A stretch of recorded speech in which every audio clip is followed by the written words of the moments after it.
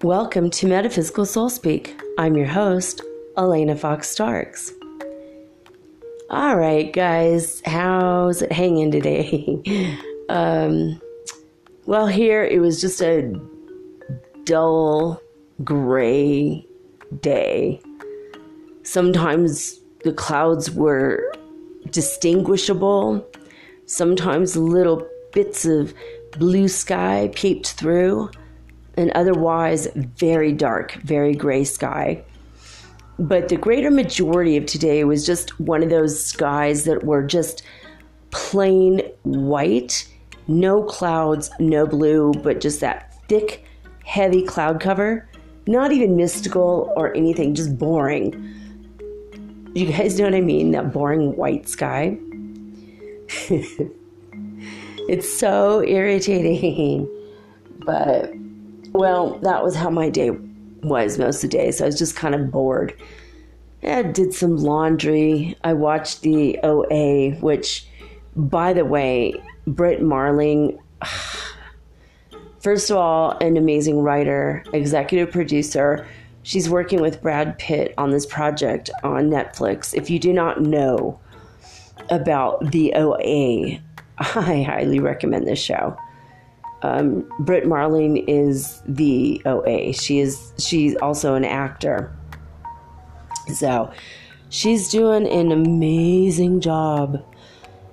I'm really getting this. It's like every single show I'm like shouting at the TV, no way. But it's a fictional story based on all of the ascension stuff, all of the spiritual stuff, all of the telepathy, the interdimensionalness, the multidimensional bodies that we have, the time travel, timeline hopping. I mean, everything I've talked about on my show is covered by this show and by the OA. Everything I've talked about on my podcast practically has already been brought up. And this is just the second season. I'm just like, Brit Marling. She's like super amazing. Okay. The Schumann resonance news for today is just pretty boring as well. We had 20 hertz happen, several peaks up to 20 hertz and then back down again. And then a little bit later in the day, we had 225 hertz peaks. And pretty much that's it. Pretty much that's all that happened. Before I get too far into this, I wanted to tell you that I'm sorry that my show was like 90 minutes late yesterday. I had forgotten all about the time change, the time difference in California. I'm trying to get this done every single day by midnight California time. And I keep thinking that's 3 a.m. here. I'm even recording this right now at 1:16 a.m. So I might not get it done by 2 a.m., which is my new time deadline. So I don't know. I'm trying my best. I was actually trying to get it done at 7 o'clock at night yesterday, actually. I was starting it on time, but my app doesn't really work very well when my internet is out. And all day long, it was such heavy rains, thunderstorms, lightning, that it's like I had no internet for hours. It was like on and then off and then on and then off. And I couldn't even watch anything. And like YouTube, I couldn't do any research. It was like, I'd be like 10 seconds into it and then it would just stop. and it'd be like loading for 30 minutes and then it'd go on for 1 minute and then loading for another 10 minutes to 20 minutes. It was ridiculous. So, I really should have got it done in the afternoon, but I didn't. And then I was just stuck by technology. There is one person who listens to the show within 30 minutes of me putting it out there every single day. And because I was so late, this person didn't even listen to it till the morning. I'm so sorry for whoever you are. I know that you're such a loyal listener, and I love having you as my listener. And I feel really guilty about this, actually, because I'm trying every day to get this out. 7 days a week I'm here doing this show, and it's like, But anyway, I wanted to say that even though tonight's show is going to be put out hopefully on time on the 3rd of April, the 5th of April, so in 2 days, the day after tomorrow, we're going to have a new moon, and the new moon is going to be in Aries, and that's going to be incredible energy. Everything that you've been meaning to do, that you've been maybe putting off, you're going to have the headspace to do it, and with a vengeance, with a passion and ambition that you probably haven't felt in a while. It's going to be really profound, but the signs that it's going to be the most profound for are going to be Aries, Cancer, Libra, and Scorpio. It's going to hit them in different ways, and I'm not going to go into all that, but if you go to bustle.com, they have an article called 4 Zodiac Signs the April 2019 New Moon Will Affect the Most. So you could just look that up, and it's pretty interesting, actually. Now, the least affected will be Aquarius, Gemini, Sagittarius, and Leo. Now, for the rest of us, this new moon basically means that we are, with a vengeance, going to just change our core beliefs. Now, I don't understand how this is going to do it, but it's going to push us to feel differently about the stuff we held the most dear to the core of who we are. That's intense, guys, because your core beliefs are like, if you were raised Catholic, okay, I'll give you an example. If you're raised Catholic like I was, I told the church off when I was 8 years old, but from the time of me being a baby to 8 years, everything was about the Catholic Church. It was like everything. I mean, on the weekends, I spent time with my aunt who was a nun. She was a Carmelite nun. They're allowed to get married and have kids. So, so she was very involved with the family. She did not live in a convent. She lived at home. But her faith was so unshakable that my Aunt Titi never had one sniffle, never had the flu or cold her entire life. She dedicated every waking second, even her sleeping seconds probably, except when she was drinking and gambling, but we're not going to talk about that. She liked to have her fun too, but everything was about Jesus, and it was about the church. It was about, being a nun. And so I grew up in this environment, serious, heavy-duty Catholic environment, which is hilarious because in my moments alone, I was like, I'm a shaman. I was communing with nature. I was literally telepathing with the animals, mostly crows, and with the deceased spirits of Native Americans. Were like coming and teaching me and training me and talking to me about stuff and telling me how things really were for them. So obviously I didn't trust Catholic Church as far as I could throw them. Or maybe I should say I didn't trust Catholic Church as far as I could throw a crucifix. But so it was like this dichotomy in me Maybe that's what made me a rebel. I don't know. But basically, my core beliefs include Catholicism, and I left when I was 8, but when that Northridge earthquake hit in 1994, you best believe I was just like, Hail Mary, full of grace, the Lord is with thee. Blessed art thou among women, and blessed is the fruit of your womb, Jesus. Holy Mary, Mother of God, pray for us sinners now at the hour of our death. And I could not stop saying that prayer over and over again in a complete panic, just like that. And I was like, damn it, how come in like the worst crisis of my life, when I thought my house was gonna, well, a lot of my house did collapse, but I thought for sure the fireplace was gonna collapse on us. I ended up sleeping in my backyard for 2 weeks. And then I ended up being homeless. We just all moved out. We were so scared. And I just was like, I became Catholic at the core of my being. I am saying my Hail Marys.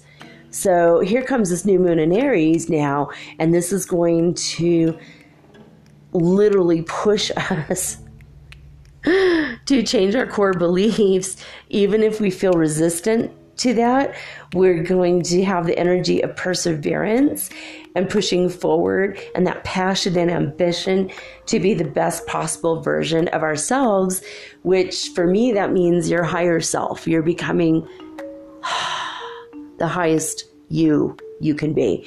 And that means reaching for the highest timeline, by the way. You're going to be hopping to the highest timeline that will be the best for you, the best for your spiritual growth, the best for you to go into the fifth dimension, the best possible timeline for your ascension. So we're going to have a lot of new beginnings, lots of goodbyes. In fact, I was just told, and this is kind of crazy, but I was just told before I jumped on here that I need to do some clearing work throughout my Facebook. And anyone who has not been emotionally supportive of me, people that have talked about me behind my back. So now I've got to start looking into psychically all the people on my list.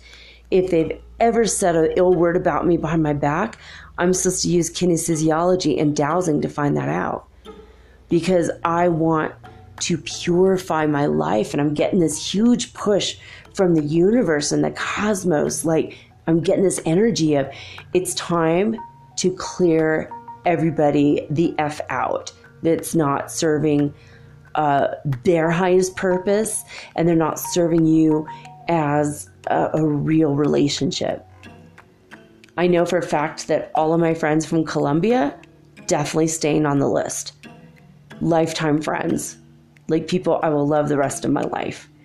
You know, a couple people from Peru that I met definitely staying on the list. But I mean, there's some people that added me for weird reasons, like they're trying to date me or trying to ask me for money. And most of those people I've weeded out. I mean, I've like deleted like 100 people in the past few years that came under false pretenses into my life. And, you know, just even today, someone from the Gambia wrote me out of the blue and says he's needing me to give him $100. And I'm like, dude, I you know, if I have $100, it's going to my oldest son who's homeless. So sorry, that's kind of, I have other priorities. You know, you're talking to a single widowed mom with hardly any money. It's like, just because I have a show. And I don't even think he even knew that I had a show. He just was like, oh, gee, you're American, you must be rich. Ugh, thanks for the stereotype, buddy. It's like, I don't know. I told him I'd pray for him, but I mean, these are the kinds of things I'm talking about. So if you have people in your life that are pushing you in really weird ways, like I had a guy who like hounded me for like 2 years to make a GoFundMe for him and his 2 sisters, and they're all crippled in wheelchairs in Morocco. And he said that the government won't help them. So I started this enormous petition and I circulated it around the world to help them so that I could get enough signatures to hand in to the King of Morocco. And then I started this GoFundMe page, and I wrote, and it took me like freaking 3 weeks to write this beautiful page. I made it all perfect. I went online with it to start getting donations, and I got like $20 or $40 or something in donations, and I sent that to him right away. And he was pissed off that $4 were taken out by the GoFundMe site. And then he said, I need you to take the whole thing down. And it's like, dude, you just been freaking wasting my life. Like for 2 years or whatever, he just wasted my life. And I was just like, you're wasting my time. Like, I ain't, nobody got time for that. Feel Good on, the Feel Good is the name of his channel. Not Feel Good, but PHIL, that's his name, Feel Good, just GOOD. He said that in meditation, he was told to be a dot. Don't be a straight line. Don't be entangled with other people. Just be a freaking dot, because if you're a dot, people will come to you that need to be with you. You become magnetic that way. And it made me realize I need to stop chasing after what I'm looking for. I need to become the magnetic center by which I'm attracting the things I need to attract to myself. And so I wanted to pass that idea along to you, because that's like freaking amazing, right? Like, don't be a string, be a freaking dot. You know, like I've been telling people on various websites, you know, hey, go listen to my podcast. Hey, you know, trying to put the word out there, and people will like it, or they'll put a heart next to it, or they'll go, thanks, I'll check it out. But then they never ever get back to me again. And I feel like they're just paying lip service, or looking like, you know, they're liking and hearting everyone who has any kind of thing to say, because they want more subscribers, and they're not at all like genuine in wanting to know me, even if they send a good comment. So I'm like starting to feel the disingenuousness throughout the Lightworker community, and I'm like starting to notice that. There's like a couple people, like Metaphysical Mike, for example. He is absolutely 100%, beyond a shadow of a doubt, real and genuine. I know he is. I feel it. And he has already reached out to me back, and he's already written to me back. And I think he already favorited my podcast, actually, like right away. I found him, favorited him, he favorited me back. So I'm probably going to try to get him on here. He's a real genuine person, and he's really trying to make a difference in the world, and I feel that. So, but some of the other people are like, you know, oh yeah, love you too, you know, but then, you know, like that's just BS. There's a couple people that I feel are real though. So we'll see. I mean, I just feel like this is the month where people are going to be saying goodbyes, or in my case, just being frickin' deleted out of my life. But that's okay, because you know what? Bad things fall apart so that good things can fall together. Marilyn Monroe. She did say that, didn't she? So, or something like that. I'm paraphrasing her, of course.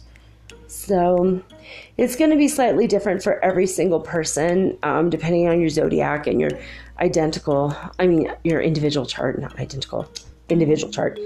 So, basically, it's a new moon.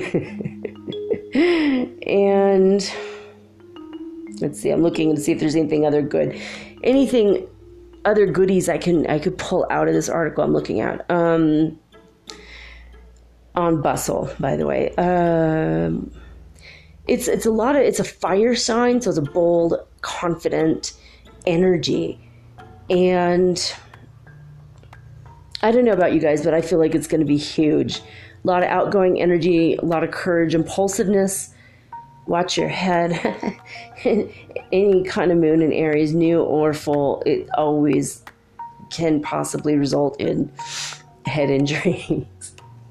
My ex was an Aries, born on April Fool's Day, and I swear to God, every time we had a full moon in Aries, his head would end up bleeding. He would scratch his head, he would get a mosquito bite, he would hit it on a cabinet. I mean, every freaking time the moon was in Aries whether it's a new moon or a full moon, some crap would happen to his head. It was hilarious. I mean, to me, secretly, I'd like laugh about it later. Like, are you kidding me right now, universe? So, if you're normally afraid to go out on a limb, well, Friday is the day to fix that. If your fear will be gone. You'll just feel so motivated, and you'll just want to change so much that it's going to push you in a way that you're not normally used to being pushed. It's a good thing. It's a good thing. All right. So I had some things I was going to talk about, but just really quickly, there were in Sacramento, there were booms, mysterious booms. They've been going on for months. In Northern California and in Southern Arizona, same thing. Same exact thing. No one knows where these booms are coming from. They've been now happening all over the globe, but a lot in the United States, and nobody knows what the heck is happening. So that's interesting, right?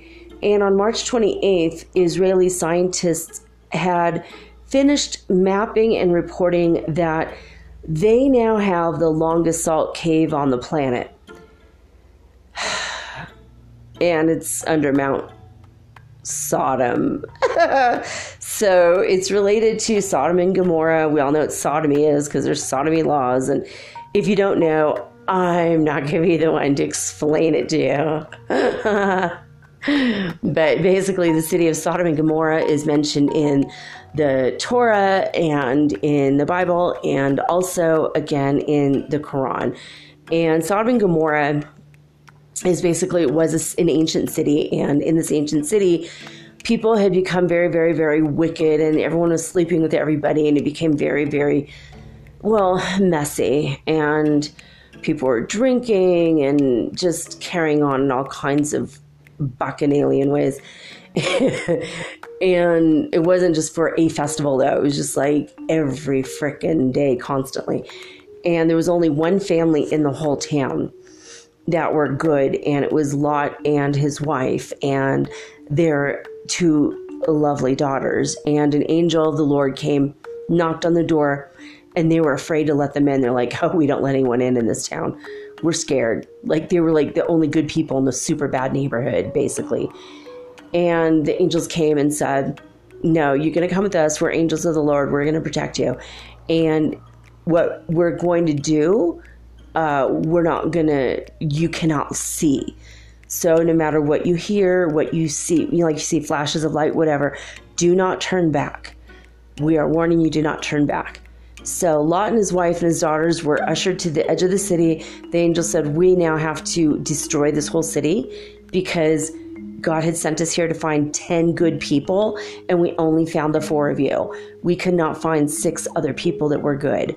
So you guys go, get away from this place. We're turning it into like salt. So as they were running away, a big flash of light and a trumpet sounded, and Lot's wife got curious, and she turned back and turned into a pillar of salt immediately. And then Lot and his 2 daughters kept running, and they couldn't look back at her. They just had to leave her behind. She's just now salt. And then now they're living in a cave, thinking they're the only people on the whole fucking planet. So yeah, that's just... Then there's some other weird, creepy crap that happens later. I just don't even want to get into. But let's just say... Okay, yeah, no, let's not say any of it. Some things are better left unsaid. Okay, and on that note, I am going to come right back after this message. And when I come back, tonight's topic is really strange, but also very ancient. We will be discussing the deities of the Mami Wata from Africa. So I'll be right back.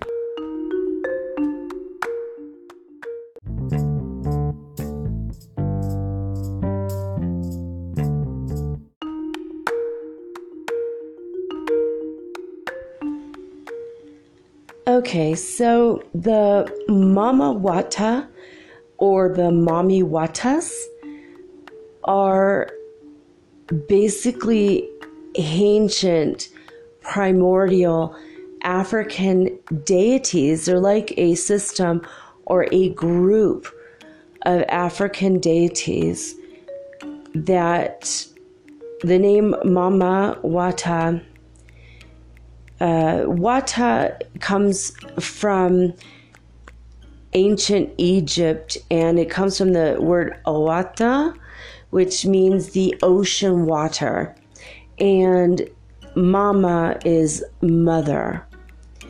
So in some cultures, the name Wata comes from, I want to say from the Sudan and Nigeria.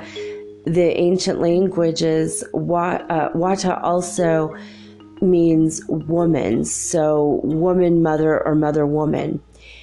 And the Mama Wata is a group of female deities that have been loved, worshipped, revered, prayed to, and they have been guardian spirits for thousands and thousands and thousands of years, dating back to the origins of Africa.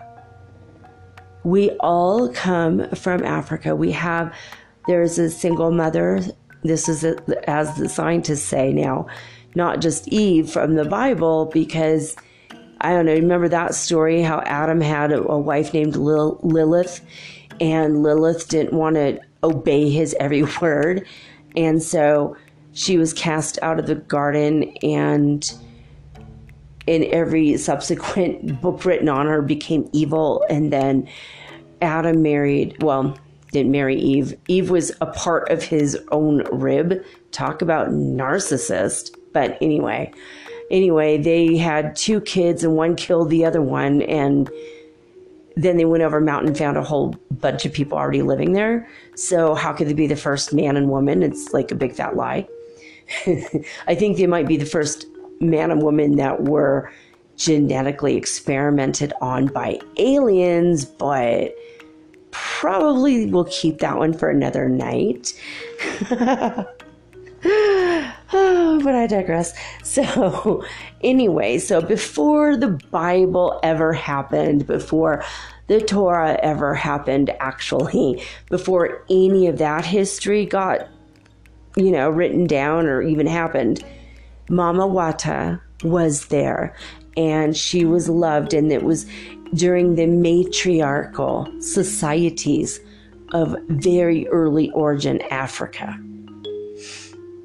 So basically, they are shown as women, and they can appear, a Mama Wata deity can appear as a woman with long black hair, and her skin might be white, it might be mulatto, might be black, might be any color at all. She can appear in any shape or any form she wishes in order to make the person more comfortable with her presence. And a lot of times she will show up as a mermaid. And a lot of times she'll show up as just a woman. Sometimes the Mama Wata have shown up as half men, half fish, like mermen, or half woman, half fish. Sometimes just reptilian and half human. And I don't mean like reptilian aliens. I don't mean like that at all. I mean more like crocodiles. And when I first read about this years ago in 2005, I read a page that doesn't even exist on the internet. I can't find it. I've looked for hours now.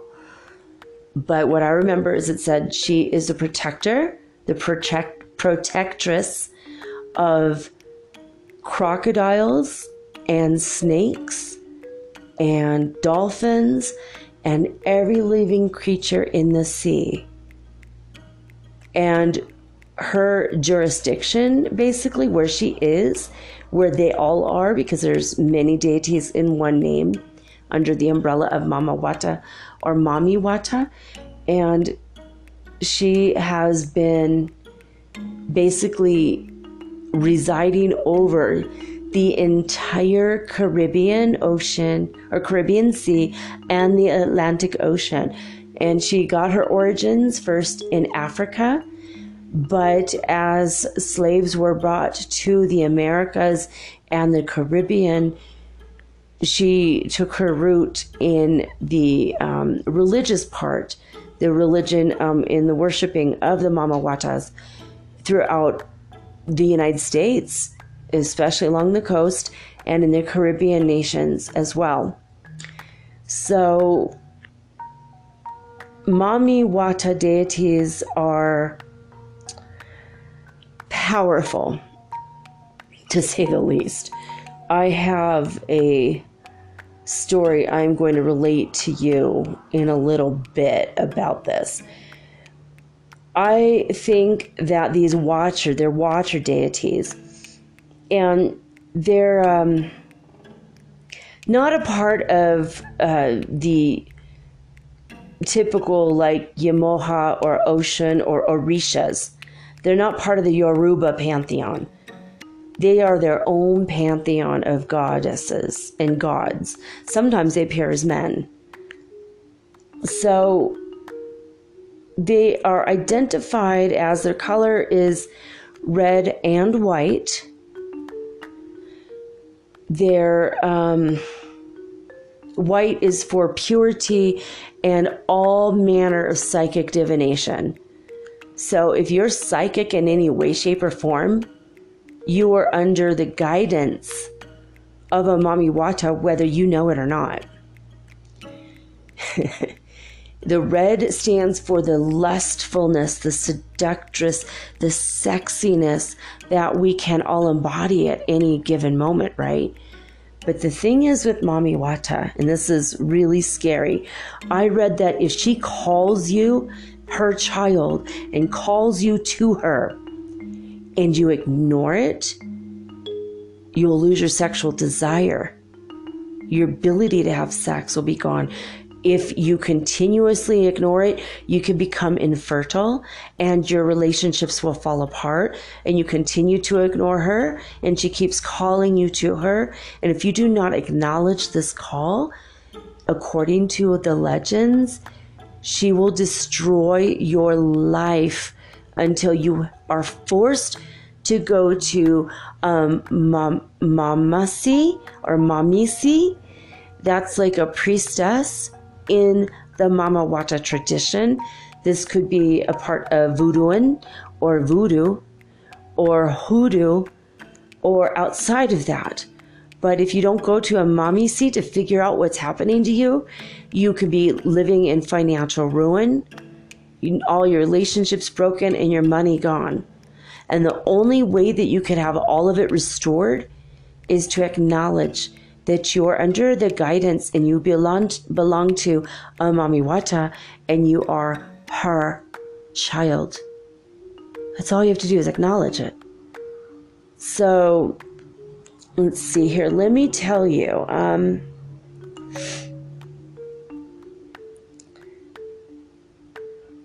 These are like nymphs or mermaids, mermens, worshipped as goddesses and gods, born from the sea.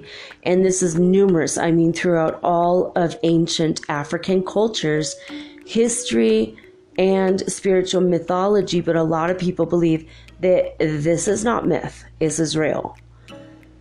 Now, they are the bringers of the divine law to the people. And they are responsible for a lot of things happening, bad and good, to people, depending on how the people respond and react and interact, and whether they embrace and love these deities or if they do not. For example, in Nigeria, a lot of people die every year because of being swept in the undertow of the sea while swimming, and that's because they didn't respect the goddesses and they did not ask to enter the water. And these are people that should know better, right? Because they're from this culture. Like if we flew over there and we got caught in the undertow, we're not going to know better if we did not hear this episode of Metaphysical Soul Speak. So, I don't know. I mean, this is some serious stuff, especially if you're called to it. And you can be called to this if you're not African American, or if you're not African, or if you're not Caribbean. You don't have to be from Africa in genetic origins to be called by the Mami Wata. Oh, no. She recognizes you by your soul. They recognize you by who you are, who you have been in past lives, and they call you to them, and they give you from their heart gifts of divination. So if you have psychic ability, you are Mami Watas, right? So very little has changed in the Mamisis and the Mami Wata followers. The queens or the priestesses that are part of the motherhood temples have always pretty much done the same. They will cover their bodies in white powder, like talcum powder, baby powder, and they will wear white to honor the goddess of the sea. Now, there are temples that have been built all over, including in Egypt, and including the fact that Cleopatra actually built a Mamisi shrine in Upper Egypt. When she was giving birth to her first son, she made sure there was a shrine to the Mami Wata, because this is the original mother goddesses that were on the planet, that were recognized. She had inscribed in her shrine the traditional priestly attributes, and it included in depicting herself giving birth to Julius Caesar's son and being assisted by 7 divine African ancestors, which included Isis and Osiris. But she wasn't really ancestrally connected to the divine spirits, and she thought she could fake it. And I'm reading from this, the 7worlds.wordpress.com, okay? It says that she tried desperately to fake her connection to these divine spirits without success, and pretending that she is a part of it. And because she did that, she was disrespecting these spirits. And she wanted to obtain the sacred prophetic poems of the Eastern Masses that was made by the Sibylline prophetesses, which is of Mami Wata.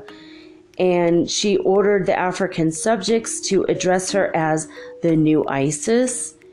And you know what? It was her hubris and her lying that got her bit fatally by a sacred asp, which is a snake. While she was bathing in her milk bath, an asp bit her. Well, Mami Wata is in charge of all the snakes on the planet. In fact, in the very early African art of the Mama Watas, you will find that they will have a snake wrapped around their waist, and it will come up, the head will come up between their breasts.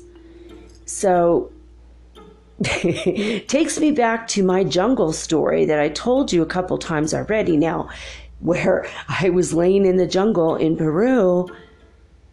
You know, the Amazon jungle, the Amazon waters are connected to the Atlantic Ocean. There is a connection there. Anyway, so now that I'm remembering and realizing this, I know that I am from this. Even though I do not have a genetic ancestry link, I have a spiritual link to them. So that's why I honored the snake spirit. I went all the way to the jungle to face the spirit I was so afraid to see, because I knew I had to. But the snake came up, and when I said it came up and went over my face, it like came up between my breasts. I didn't want to mention that, but now I'm reading this on this page. I'm like, oh, yeah, maybe I should mention that. That's how I felt that energy. And what's ironic is when people, are worshiping or praying to or asking, petitioning for favors, they will wear white, and then they will have a cloth snake that they made into like a belt, and they wrap it around their waist. Where else have you seen that? Do you remember, guys, where else that is? If you go back to the Rider-Waite tarot deck, you're going to look at the Magician card and see that his belt around his waist is a green snake wrapped around his waist, and it's biting its own tail as its own clasp to keep it together.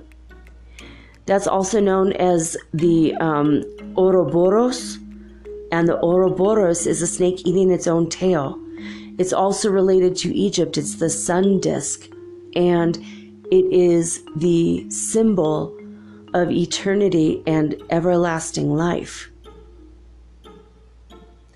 I've seen the Ouroboros as, in the Celtic tradition, it will be a fox eating its own tail, or a dragon eating its own tail as well. And that means the same exact thing. It's just a different form. So let me see here. Okay, so Mami Wata is ancient. And if you follow the path of the mystic, a prophet, a prophetess, a sage, or an avatar, or a Yaya Tunde of Africa, then you are literally a child of the Mami Wata spirits. And it does transcend all race, class, or gender. Mommy will call who needs the powerful force in their lives. Mommy will call those people to them. Okay? Like I said again, this is a plural word. Yeah, let's see here. And we're all related to this because we all descend, again, I already said this, but we all descend from the African mother, the African continent. So somewhere in our familial line, someone did know something about this. And some people don't have any calling at all to her, but other people have a very strong calling by the Mami Wata. Now, she is, or they are known as guardian deities, and they especially guard the spiritual gifts of clairvoyance and divination. But even if you like to give speeches, you're an orator or a poet, if you are any kind of a healer, then it's very, very possible and quite probable that the Mami Wata are taking care of you. Now, a lot of times a calling, if Mami Wata is calling you to her, besides all the things I mentioned before, you also can experience a mild depression or as bad as a spiritual psychosis. A lot of people, especially in the African American community, and especially men, have turned to drugs and alcohol to try to self-medicate against the depression. And a lot of times they don't understand that they're being called by Mami Wata. It's in their genes. It's in their blood. It's almost like they're hereditary magicians. They have that magic, but they don't know because they've been cut off because of all of the slavery and all that happened. A lot of the cultural and spiritual heritage was lost, but Mami Wata still calls the people that are meant to be hers. And so there's a lot of people that are very spiritual, but they end up being schizophrenic or psychotic, or they have a psychotic break. And when I lived in Detroit, I met a couple people like that, and I didn't know this. I just, today doing my research, I discovered this. I'm like, oh man, I know 2 people I could have told this to. If they would have turned to the spirituality side of things, they would heal their mind. So, Mami Wata is basically guardians of anyone with any form of divination, and there's a huge list. I'm going to read it to you. Anyone who has any connection to tarot, numerology, talking with the deceased spirits, also known as necromancy.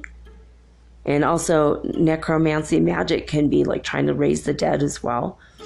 But mostly talking with the dead, just being a psychic medium like I am. Astrology. Now this is fun. Botanmancy, which is reading certain herbs. Cartomancy, which is reading cards that are playing cards. Catomancy. I can't even say that. In Irish tradition, we call that scrying or mirror gazing. Chiromancy, which is palmistry, reading the palms or hand reading. If you are hearing voices or noises like clairaudient, you're clairvoyant. Or crystallomancy, if you look into a crystal ball and you gaze into the crystal ball and you could see images or words or people's faces. Working with pendulums or divination by spirit possession. Hieromancy. Oh, see, I would have thought that would mean that you're reading people's sandwiches from Greece. Okay, never mind. Sorry, Mama Wata. My heyoka comes out sometimes. Hydromancy, water divining. Physiognomy. Face reading. That's just face reading. Also, divining rods. And many other gifts along these lines. So if you have any of these or any connection to any of these, you're probably at one point or another going to be called by the Mami Wata. And when you're naturally born with a gift, you are automatically initiated to the Mami Watas, and they automatically offer you protection. And you can enhance your powers and prevent intrusions by spirits, and in bouts of confusion and fatigue. You can avoid all of that just by acknowledging the presence of the Mami Wata in your life. So these are not adolescent or trivial things. This is very, very, very, very serious stuff. And I'm going to tell you what happened to me in a little bit with this stuff. Why I know this is nothing to make fun of, this is nothing to play with, and this is nothing to ignore. If the information is coming to you and you have a connection to one of these divining methods, then you got to understand how powerful and serious this is. Okay. All right. Before I hop into this, I'm going to tell you some of the names that the Mami Wata have gone by. Some of the female goddess spirits that have been loved and honored and named different names that are truly Mama Wata spirits. I have like 5 tabs open, so let me looking here for it.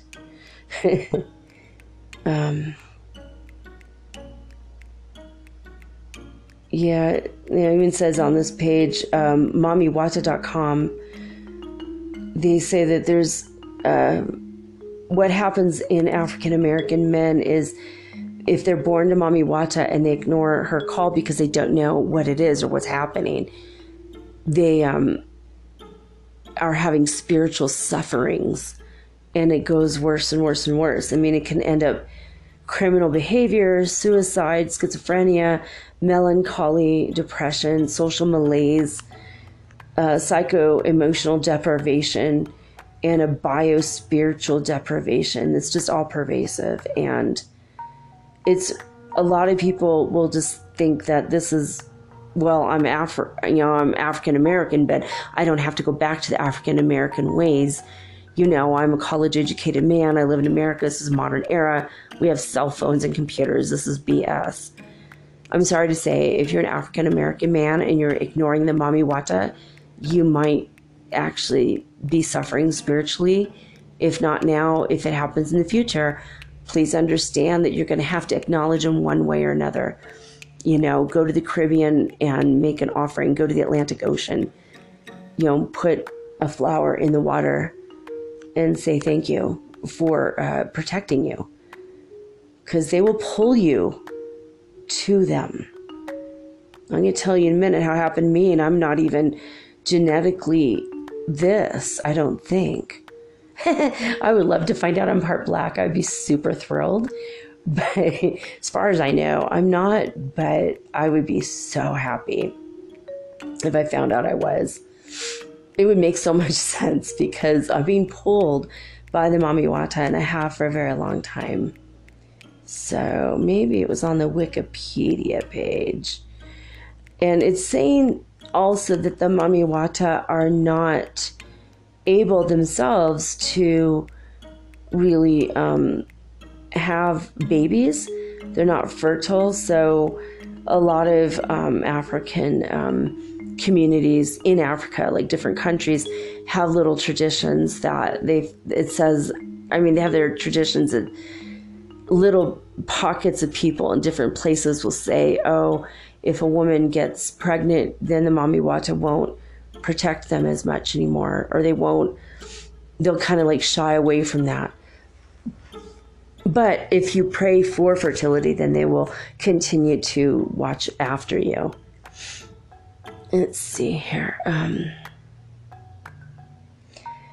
I had this amazing website open, and it had a list of goddesses that are related, that were so like Isis is one that is related. Oh, and by the way, the feast day of the Mama Wata, if you wanted to honor them, June 25th, and the attributes are snakes, pearls, gold, and diamonds. The patronage is the water, the sea, mermaids, all markets, divination, healing, money, music, and luck. So it's, what's it going to hurt to light a white candle for the Mami Wata in your life, right? I'm trying to see this page. Let me look.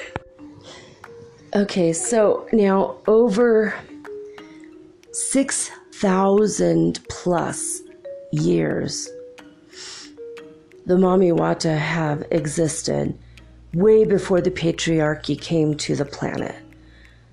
And among all the people in the whole wide world, the ones that are most loved and revered by the Mami Wata are the African descendants. The male African descendants are the most loved and admired by the Mami Wata. Now, in many different cultures, the names have been changed, but they're all related. Isis in Egypt, Ephesus in Asia Minor, also known as Sybil or Cyeble, I don't know, Cyеble, Sybil, the Sibyls in Greece, and also known as Rhea, Hecate, and Artemis. Also in Rome, the Mami Wata has been going by the name Magna Mater, which means the Great Mother, Parvati, and there are many other holy names for the Mami Wata. So I was shocked when I read that. I had not seen that before.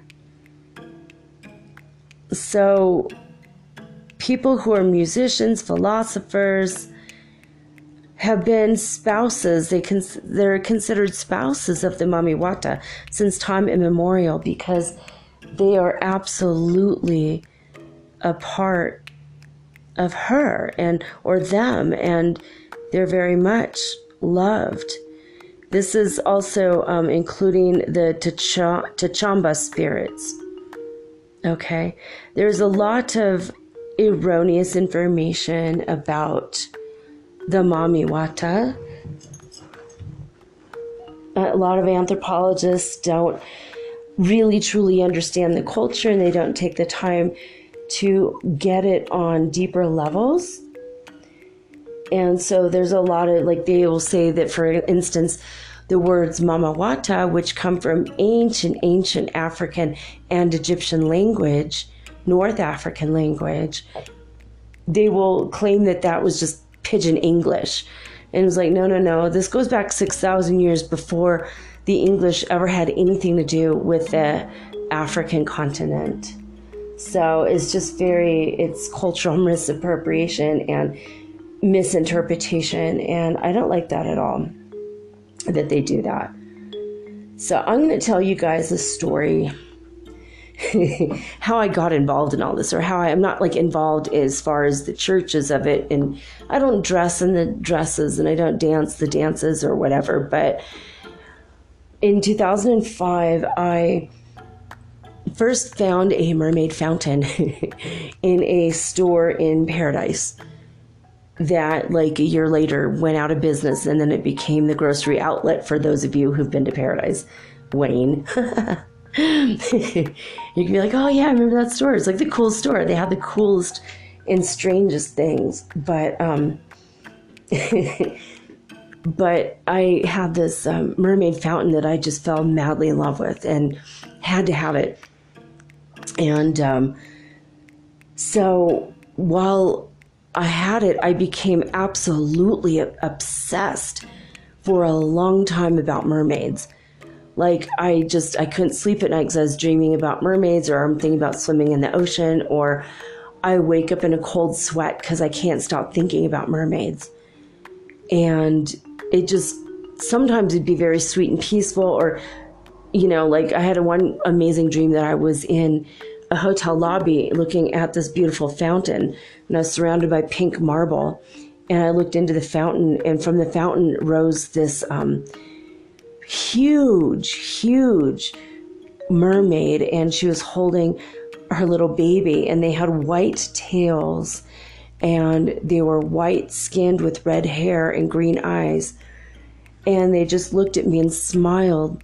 And when I went to reach out to touch the baby's hand, to shake the baby's hand, they disappeared, and I woke up, and I was just so affected by this overwhelming feeling of love, and it just stuck with me. I mean, that was 2005, so what's this, 14 years later, and I'm still like, that feeling of that dream was still with me, because it was a spiritual experience and not just a dream. So I kept having these dreams, and then sometimes I would have dreams of snakes. I was having dreams of crocodiles. I occasionally, in my whole life, have had dreams of dolphins as well, besides the snakes. And I didn't totally understand what's happening, but I started looking it up on the internet. You know, what happens when, you know, the mermaids are starting to contact you. And I found this mamiwata.com. And in this website, it said, if you've come to this page, and now this page that says this no longer exists, or it's been blocked from public view, but it said, if you are reading this page, chances are you are a child of the Mami Wata. She is calling you to her, and you have to heed her call. And said she is the goddess, or the group of goddesses that are in charge of all the creatures of the sea, and especially has a great deal of love for crocodiles and snakes. And I'm like, great. Okay, but All right. It said, if you want to honor her and love her, you will make a display in your home, however small, of dolphins, crocodiles, snakes, fish, and put crystals on it, put a bowl of salt for the water of the sea, and seashells. So I did just that. And my oldest kid started becoming obsessed with mermaids too. And we started watching movies like Aquamarine. And then later H2O Just Add Water came out. We watched every episode. And then H2O Just Add Water, I think the New Zealand edition came out. Or maybe it was the Australian. Anyway, we watched all those too. And I've just been obsessed. And then about 2006, I was given the nickname Mermaid Girl by the co-founder of World Ventures International, which is the fastest growing travel agency in the world. So very, very interesting. But before any of this, I got married in 1998 to the father of my children. And what's really weird, this is really strange connection that I realized tonight. I didn't even notice this until like a couple hours ago. When I got married, I said, I have to be married on the ocean in a boat by a sea captain. And we went to go get our my wedding gown and his tuxedo. And I decided to go to an old Hollywood costume shop. Every outfit that's been worn throughout the history of Hollywood was in this warehouse. Anything that the actors did not take home. I mean, we're talking way, way back, like 1920s, like way back. So the dress that I chose was white velvet. And I don't mean polyester. I mean like real velvet. Like, I don't know if it's cotton. I don't know what it is, but real velvet. It was an extremely expensive dress. But it was a white and red gown. And it was in a medieval fashion, or like a Renaissance or medieval, like with the long sleeves. And it was a really beautiful dress. And it had like this gold brocade woven through it. It was incredible. And the lady said, I can't remember the movie, but it was an old black and white movie. And it was someone who had played the part of like a princess or a queen, or a lady. And she lived in a castle. And she's like, I've seen the dress I've seen this in the movie, but I can't remember what movie it's from. But anyway, so I'm still looking, I'm like, I love old movies. I'm like, every now and again, I look at old movies. I'm like looking for my wedding dress because that's my dress. But I got married on the ocean in a red and white dress. The Mami Wata, that's their colors are red and white. And the ocean is their jurisdiction. Now, I got married in San Francisco next to Angel Island. And I know that I was particularly blessed by the spirits because we got on the boat and it was raining. Oh, and by the way, I found one bouquet of red and white roses. Not red roses and white roses, but roses that were half red, half white. That matched my dress. I had a vision of it. And then I prayed to Paramahansa Yogananda, and he said, go to the right. It's right there. And I went to the right.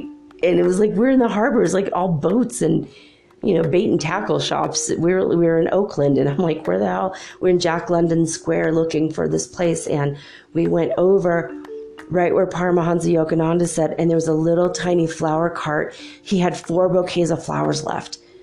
Orange, yellow, just red, but they were half dead. And then a beautiful, fresh bouquet of half white and half red roses.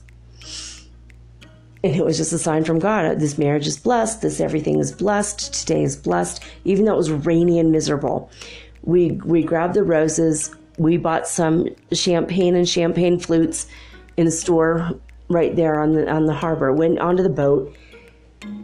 It took a couple hours, I think, or an hour and a half to get to Angel Island. We went to next to Alcatraz. We went under the Golden Gate Bridge. Literally Golden Gate. I mean, that's like, sounds like heaven on earth right there, right? It's like a ascension.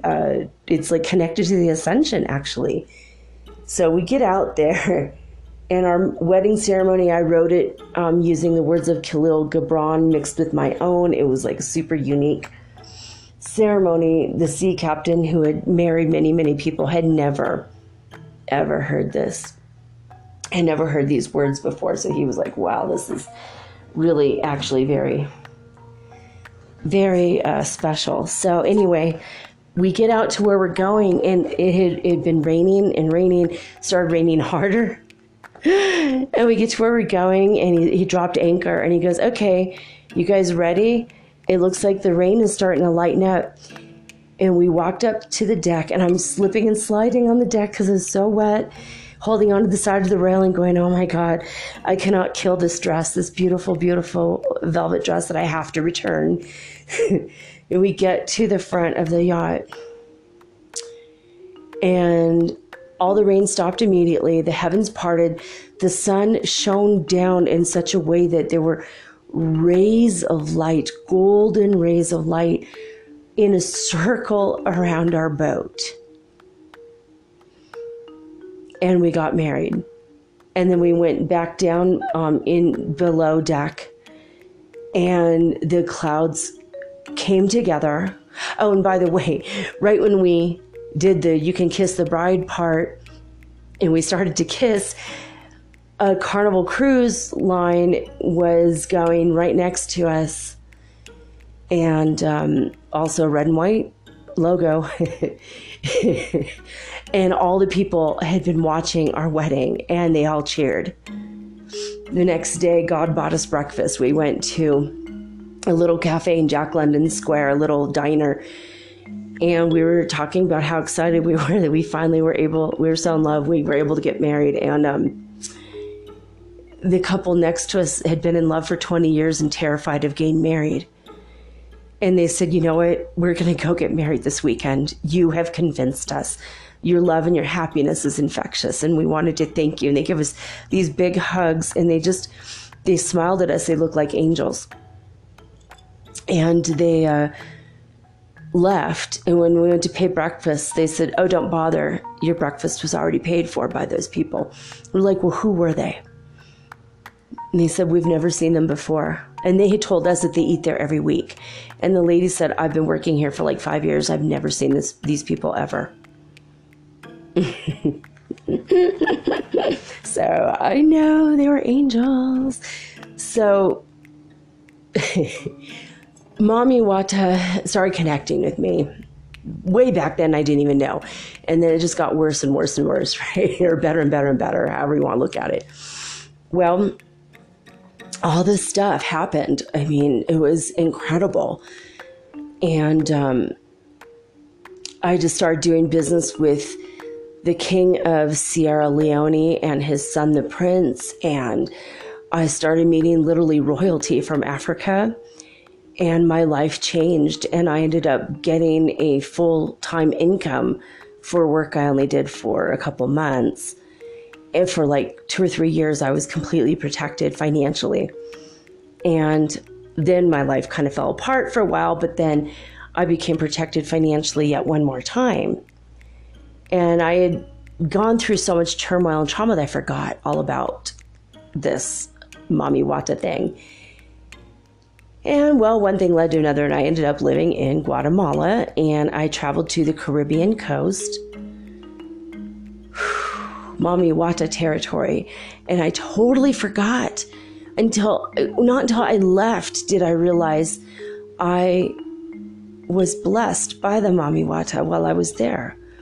So I met this man who was a fisherman, and he said, I'm going to take you to, and he told me I am African, of African descent. I'm like, oh, okay, because in Guatemala, it's Mayan people. So I stumbled upon a little community, literally, of people from Africa directly, not slaves, okay?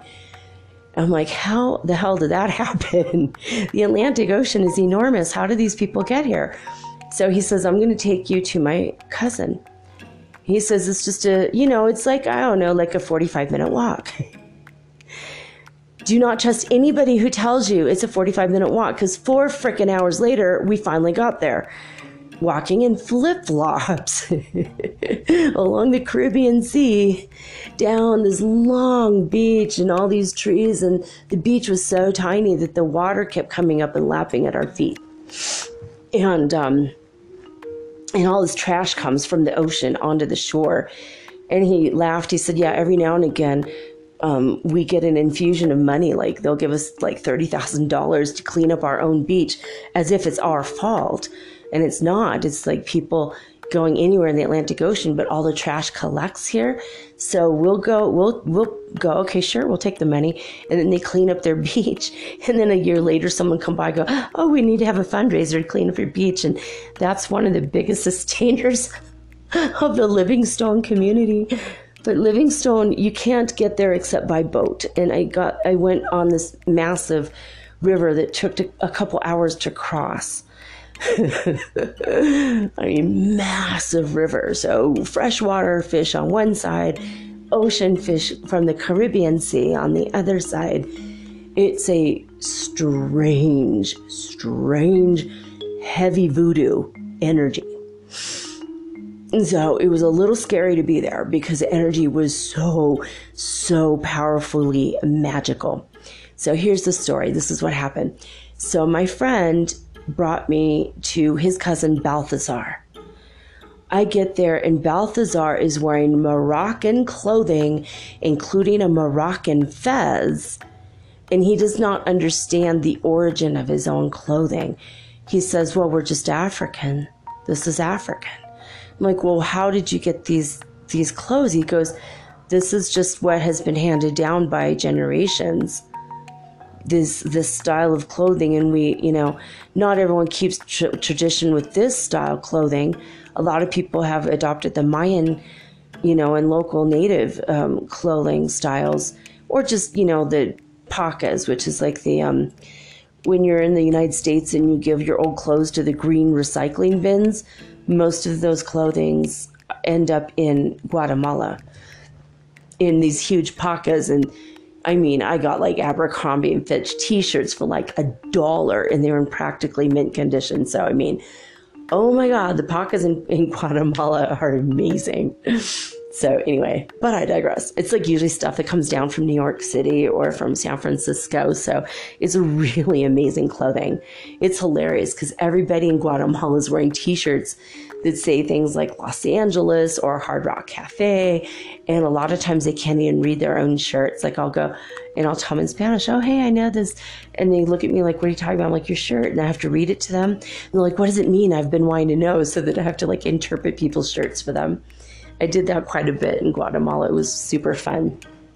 But anyway, so I went to this place after walking for hours, and I met Balthazar, and inside this place, there were holy shrines everywhere. Like the whole place was the highest vibration, and pictures of every famous Black person, African American person from the United States was inside this place.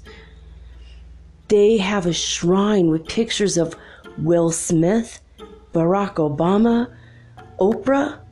I think I even saw a picture of Gail. So, I mean, we were like, what?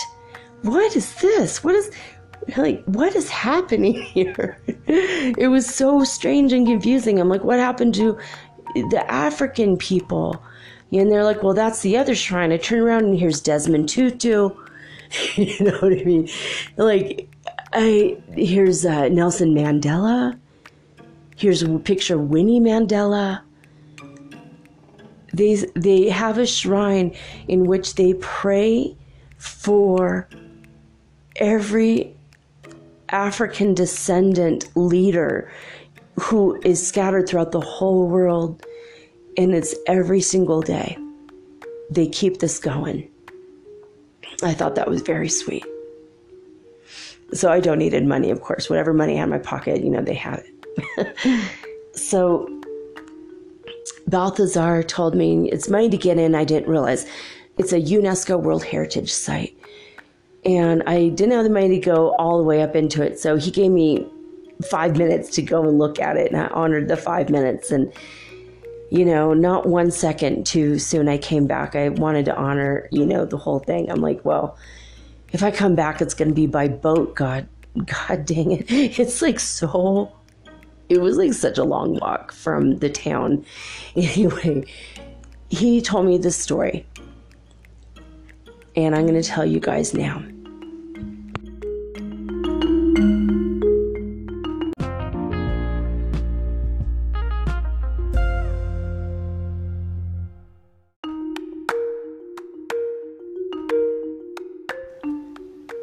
Several generations ago,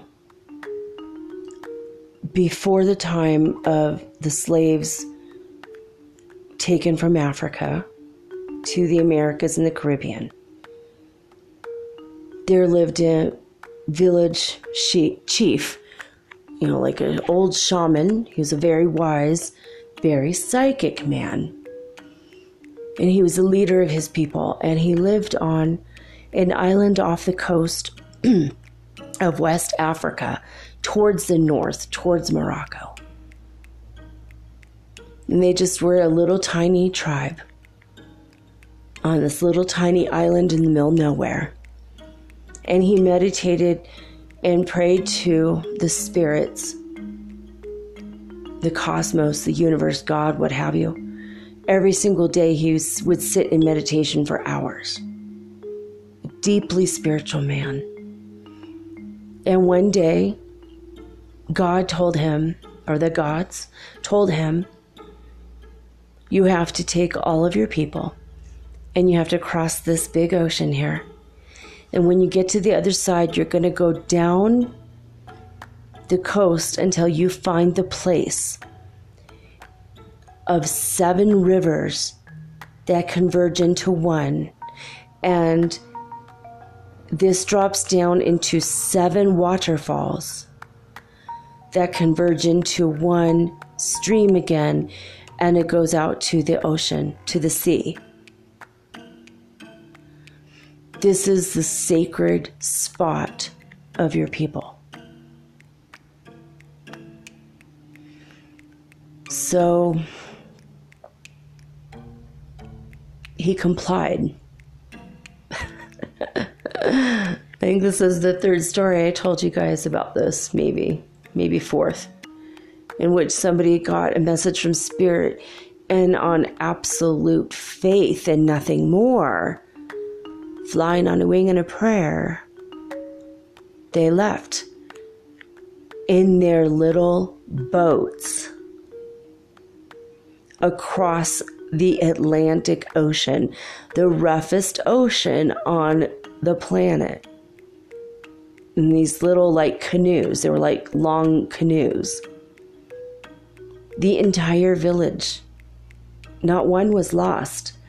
They made it and they found this place, and I saw it with my eyes. It is a World Heritage Site in Livingstone, Guatemala. Everyone's smoking weed there. They call it living stoned. To them, to their culture, the cannabis is a sacred plant. And it's honored, loved, and respected. The minute you land, they go, you want some ganja? And you're like, hell yeah. Even the mayor, everybody. Everything's cool. I met the mayor of Livingstone. Named, of course, after Stanley living in Livingstone. Yeah, so that famous story, looking for the fountain of youth. Remember that story? So on the way back, actually on the way there, I should tell you, I did see people getting ready to perform a voodoo rite. And but I think it was to the Mami Wata because they were wearing the white, but then some of the women, the younger women, who were still virgins, had to wear purple, like a light lavender. And then the women who were older had to wear white. And I don't know why or how I know that. It was like instinctual. I knew that. And the men were dressed very nice in white. And the younger men were in purple, lavender. And we met them, and this one man was like stressed because he didn't have any battery in his phone, and he had to write to like his mother so she wouldn't worry. And I said, hey, hand me your phone. And I prayed to the Great Spirit and all the spirits around me to help me. And I put my hands on his phone and I gave it Reiki, and I raised it up by 2 bars. And I handed it back to him, and he's like, whoa, I've never seen anyone be able to do that. And I go, that was my first time. I'd never done that in my life. But the Spirit told me to do it for you, and I did. And he was like, whoa. And they just kind of all looked at me, and they were just like, whoa. And I kind of looked at them, and we kind of had this mad respect for each other. And I smiled, and I said goodbye to them, and we kept going. And now this is the freaky part that relates to the Mami Wata. So I went through this massive walk. I mean, we were gone close to 7 hours, 8 hours. For this whole thing, we were only in the Balthazar place for like 30 minutes or less, like 20 minutes. So it was a long freaking walk just for a 20-minute tour. And we still didn't get to see the whole thing. So someday I'll go back and look at the whole thing and climb up the top and see the 7 rivers converging. It was just worth it to see a shrine to Oprah Winfrey and Barack Obama, to be honest. And to Michelle Obama and the whole first family. At the time, I was just like, oh my gosh, this is so sweet. How sweet is that everybody there like prays for the well-being and the health and the welfare. Well, you guys are in Guatemala, these people don't affect you. Like, yeah, but they're our kin, we have to love them. Like, oh, I agree. Oh, and the Pope, who's not even black, but he was on there. He was on the, like, and we also love the Pope because, he's a holy man. It was Pope John Paul II, not the other popes. This is before Francis. So on the way back, we're walking, and we saw a couple hammocks, and we're just like hanging out and smoking a little. And it was just wonderful being in the Caribbean. It was a beautiful place. And then we kept walking. And then we noticed that there were like 7 bridges on the way there from 7 more rivers going out to the sea. And every bridge was made of a different material. One was a giant, huge concrete bridge. And another one was made from wood. And another one was made from bamboo. And it was very tiny. And one was like made from like stones or something. Like every single bridge was made from a different material, and they're all very interesting. And halfway back, there was trees on either side. So you're going under a canopy of trees. And even though the sun wasn't completely down, it was very, very dark. Very dark, very fast. And I'm like, that's weird. Why is it so dark? And I'm like, I want to see these trees. And I really, to this day, I wish to God I never freaking looked up. It was a canopy of these enormous spiders. I was like, oh God. I mean, these spiders were like, they were the size, if not a little bit bigger, of tarantulas. And then the center of them were brown and furry like tarantulas. They were furry spiders. And in the center of that, they were brown, but then the center was white, or like a really pretty vanilla cream colored white fur, like a rabbit. They would look like rabbit spiders. They were so cute and also simultaneously absolutely freaking terrifying because they were enormous, and they were like thousands upon thousands upon thousands upon thousands upon thousands, creating so many webs at the top of these trees and so many spiders that you couldn't see the sky. there were so many spiders. Oh, it was so creepy. And so I was like, okay. And my friend, my fisherman friend grabs my hand and he's like, it's okay, mommy. I gotcha. I got your back. Don't worry. You'll be safe with me. These spiders don't hurt you. And I'm like, oh, they're hurting me plenty right now. I am terrified. But I'm like, okay, I'm going to trust. Obviously, I have no choice but to walk another 3 hours back. And on the way back, there was this little tiny bamboo footbridge, and it was maybe 2 feet across. And when I stepped on it, it fell into, like, it pushed into the water. And so it was right where the ocean and the river mixed. It was right on the edge there. And I fell into, like, my foot slipped into the water with my little flip-flops on. And a baby crocodile, seafaring crocodile, ran across my bare foot. And as it did so, its little tiny baby crocodile tail wrapped ever so slightly around my right ankle. The one I ended up breaking a couple years later in Detroit, come to think of it. It wrapped around my ankle just ever so slightly and then kept going. It was like a little hug or a little caress. And I turned back and I said to my oldest, I said, hey, there's crocodiles here, little baby crocodiles, so watch out. And I kept walking. I said, just get through here quickly, let's go. And he's like, oh, Mom, nothing's going to happen. Well, he started walking slower, and I didn't notice that. So he ended up being a little bit farther behind me. Fell on the same bridge now that I did, but fell into that tributary that goes out into the Caribbean Sea. And as he did that, he fell onto a pile of crocodiles, and they went scattering in every direction. And he's like, oh, crap. Oh, crap, you know. And as he started to stand up, he saw Mommy, the mommy crocodile. And the mommy crocodile said, and my oldest, not to be daunted, said, really loud growl. And the mommy crocodile, who was pretty frickin' sizable, these things get up to 60 feet. Although she was only about 10 to 12 feet. She backed up when my oldest growled at her. And then we left. We just kept walking, and then we never went back. Because that was, frankly, quite terrifying. So it was about a few months later, I realized, oh my God, we were protected by Mami Wata. Both of my kids and me, we all have these gifts.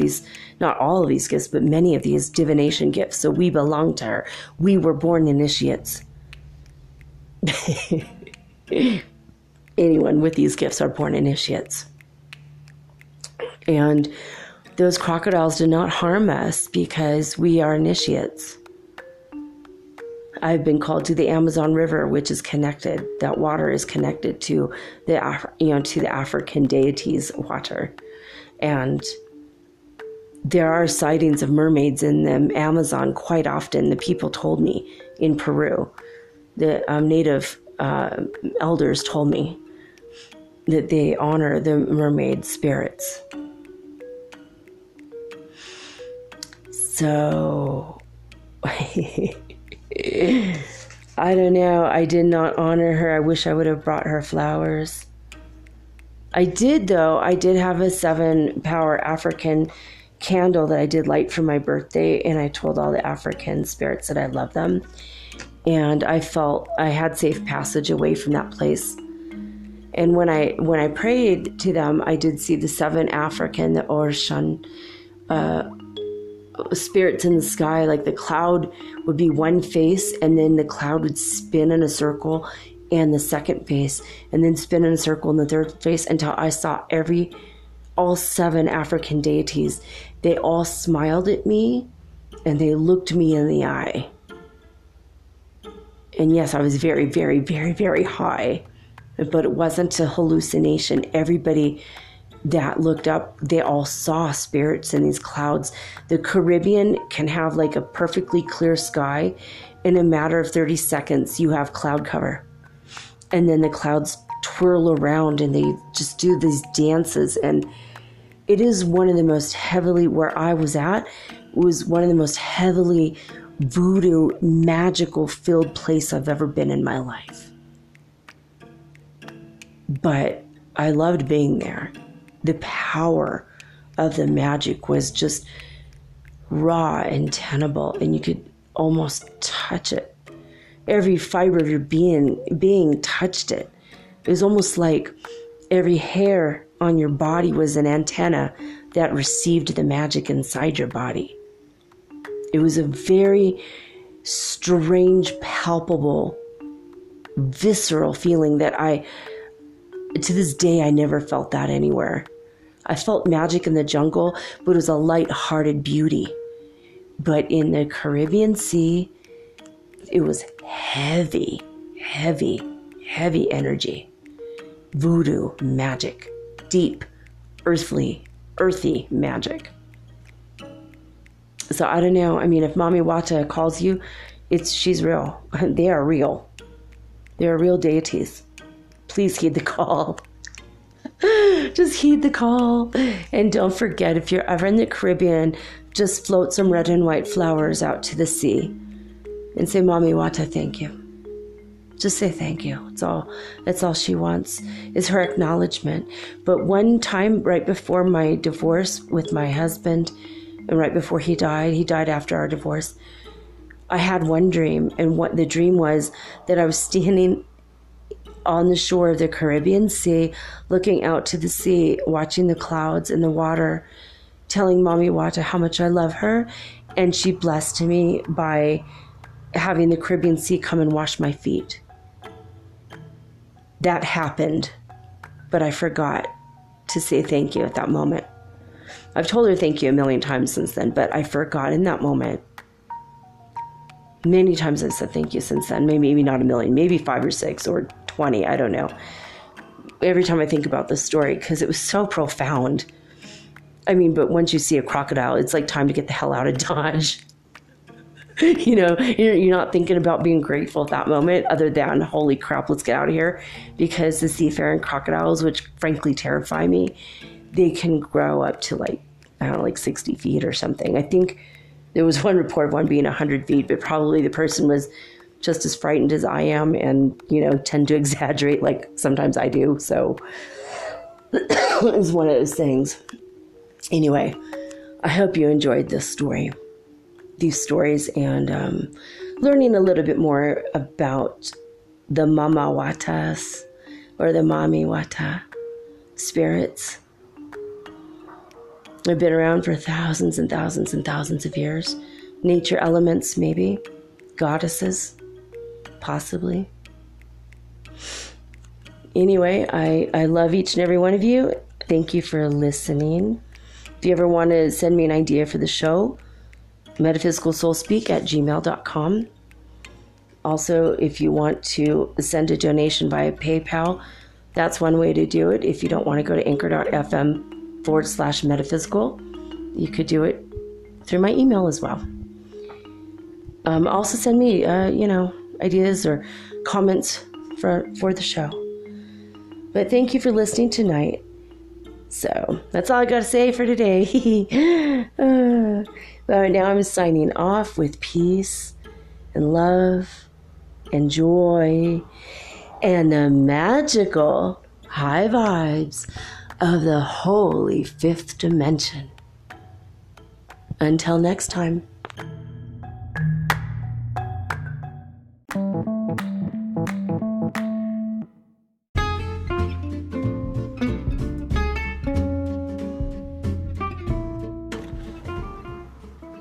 Metaphysical Soul Speak is run on sponsors and listener support. This means listeners like you. If you are so inclined to support my efforts and my little podcast, please visit me at anchor.fm/metaphysical and pledge an amount of your choosing today. Thank you.